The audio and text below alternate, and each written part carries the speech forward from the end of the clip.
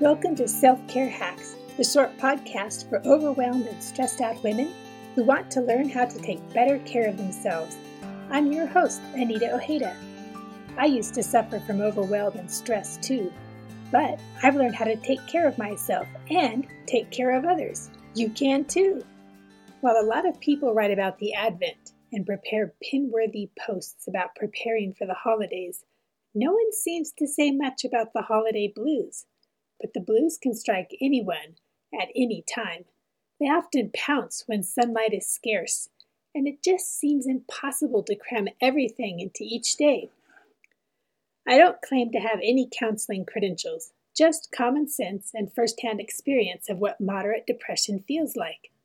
If you feel suicidal or as if the world would be better off without you, please march yourself to a phone and call a suicide hotline or call a counselor or a psychiatrist.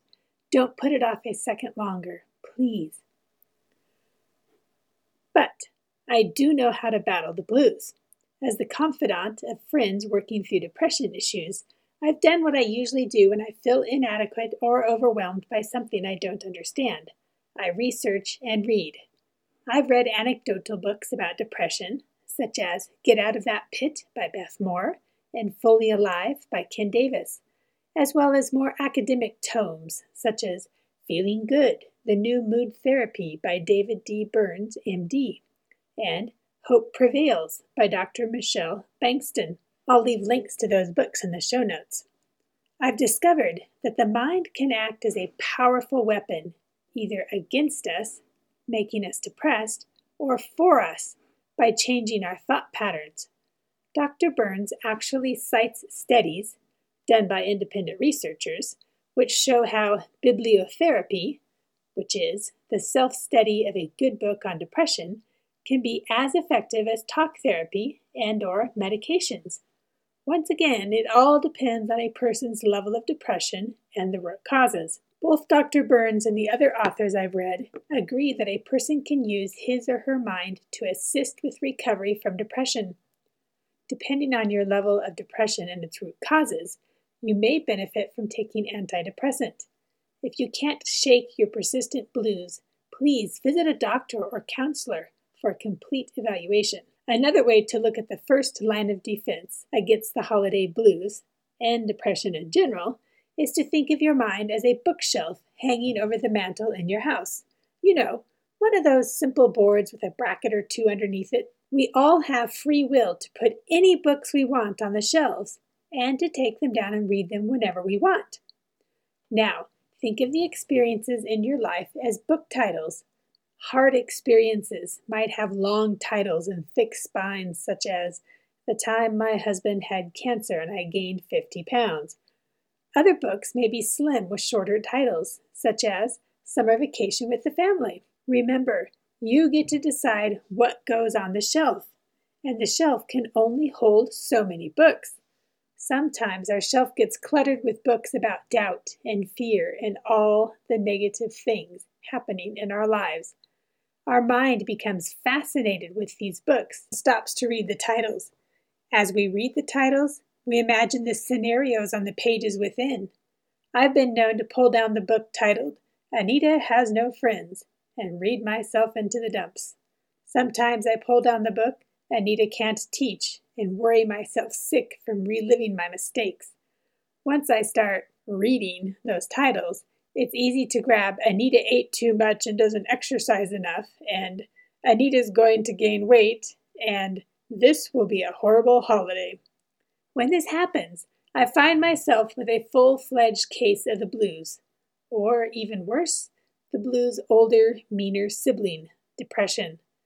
To remedy the situation, I have to clean out my bookshelf. I start by grabbing the book that should have center space at all times. The book at the center of my shelf will get the most notice. Unfortunately, the Bible often gets pushed aside when I'm feeling down. But I've learned to turn to the Psalms when I start feeling blue. I can always relate to something in the Psalms. The books of John and Luke are also great places to start, especially during the Christmas season. These 5 hacks for holiday spiritual self-care come straight from the sons of Korah in Psalms 42 and 43, They highlight a 5-step action plan for battling holiday blues. I'll read the 2 Psalms for you. Psalms 42. As the deer pants for streams of water, so my soul pants for you, my God. My soul thirsts for God, for the living God. When can I go and meet with God? My tears have been my food day and night, while people say to me all day long, where is your God? These things I remember as I pour out my soul, how I used to go to the house of God under the protection of the Mighty One, with shouts of joy and praise among the festive throng. Why, my soul, are you downcast? Why so disturbed within me? Put your hope in God, for I will yet praise him, my Savior and my God. My soul is downcast within me. Therefore I will remember you from the land of the Jordan, the heights of Hermon, from Mount Mizar. Deep calls to deep in the roar of your waterfalls. All your waves and breakers have swept over me. By day the Lord directs his love. At night his song is with me, a prayer to the God of my life. I say to God my rock, why have you forgotten me? Why must I go about mourning, oppressed by the enemy? My bones suffer mortal agony as my foes taunt me, saying to me all day long, where is your God? Why, my soul, are you downcast? Why so disturbed within me? Put your hope in God, for I will yet praise him, my Savior and my God. Psalm 43. Vindicate me, my God, and plead my cause against an unfaithful nation. Rescue me from those who are deceitful and wicked. You are God, my stronghold. Why have you rejected me? Why must I go about mourning, oppressed by the enemy? Send me your light and your faithful care. Let them lead me. Let them bring me to your holy mountain, to the place where you dwell. Then I will go to the altar of God, to God, my joy and my delight. I will praise you with the lyre, O God, my God. Why, my soul, are you downcast? Why so disturbed within me? Put your hope in God, for I will yet praise him, my Savior and my God. Hack number 1, desire God. Psalms 42, 1-3. As I fix my eyes on God, I find that some of those nasty titles slip off the shelf naturally. After all, my mental bookshelf has no bookends. Sometimes I grab one of the books off the floor and read the titles again. But I have a choice. I can toss them or put them on the end of the shelf. But I don't allow myself to put them in the middle of the shelf where they grab my attention throughout the day. Hack number 2. When you start having negative thoughts, Psalms 42:4, fix your eyes on God. Psalms 42:5. This element is so important it's repeated 3 times in the passage. Don't let your eyes stray to the books on your shelf that talk about the negative things you've done in your life, or the negative things people have done to you. Instead, listen to an uplifting song. Pull up your YouVersion Bible app and read the verse of the day. Phone a friend and ask for prayers.